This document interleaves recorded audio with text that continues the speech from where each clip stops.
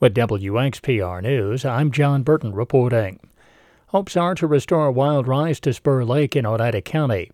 The Wisconsin Department of Natural Resources is asking for public comment on a draft lake management plan. The primary goal of the plan is to maintain Spur Lake as a shallow, muck-bottom lake for wildlife, with a special emphasis on reestablishing wild rice. Plans would include implementing a wild rice pilot study and monitoring wild rice recovery on the lake.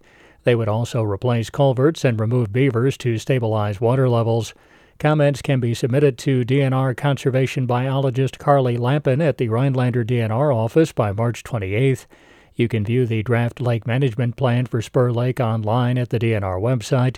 Just search for Spur Lake Management Plan.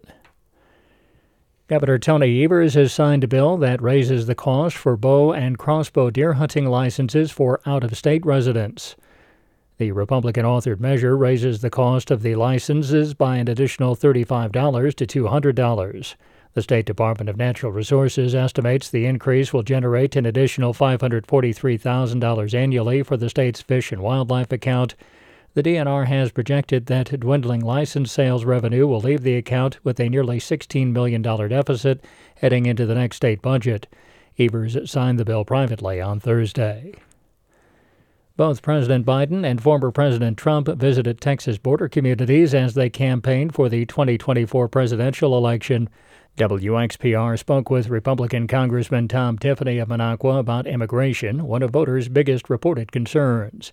55% of Republicans and 22% of Democrats listed immigration as a top priority in a January AP NORC poll. Tiffany wants the Senate to pass the Secure the Border Act of 2023.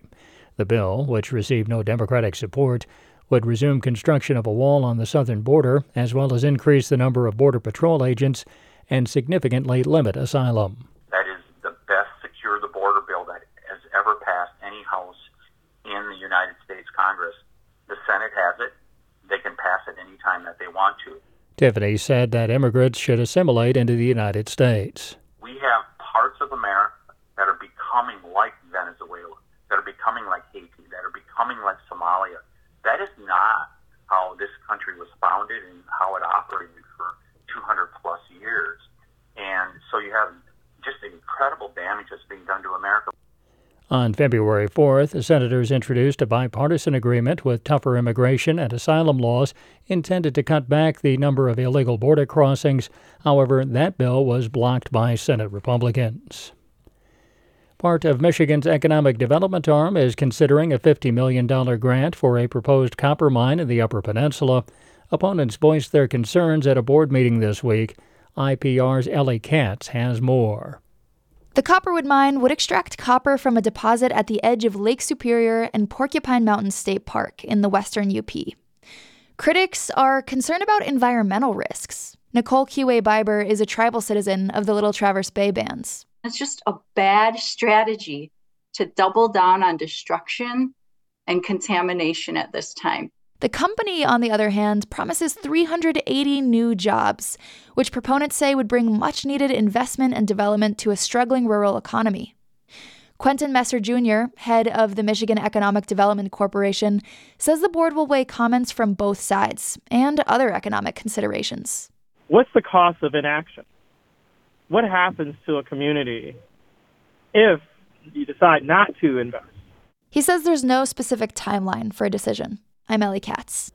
Assisted living can offer residents more independence and a less institutionalized setting than in traditional nursing homes, but assisted living facilities have fewer protections for residents transitioning to Medicaid.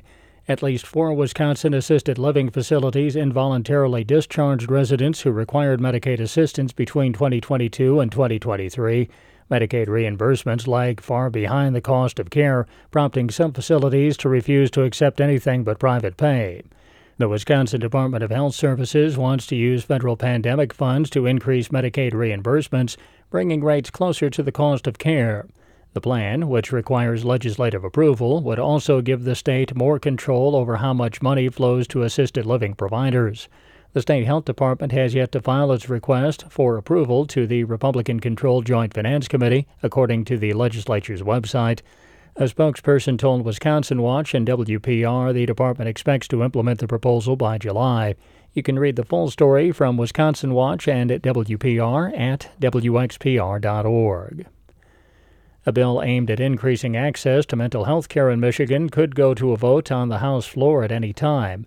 Faraz Siddiqui reports. The bill was introduced in 2023 by Representative Felicia Brayback, who is a clinical psychologist and says it prioritizes treatment recommendations for mental health and substance use patients, instead of allowing only insurance companies to make decisions for an individual's care. Brayback says HB 4707 would also enable insurance companies to find an out-of-network option if an in-network option is unavailable and without extra cost to the patient. The insurance companies have their own proprietary criteria when they are making the decisions about should people have access to services or not. And I think that they should use the same clinical criteria that we do. You know, like if a doctor says this is what's necessary for a client, then that should be attended to. Blue Cross Blue Shield of Michigan has spent more than $75 million in lobbying efforts over the last 2 decades. In an email statement, the company said it opposes this legislation but remains committed to working with policymakers to find innovative solutions that address the hurdles Michiganders face to get behavioral health care they need and improve overall health outcomes. The company also says it is working to expand crisis services and recruit providers in multiple areas of the state. Faraz Siddiqui reporting. For WXPR News, I'm John Burton reporting.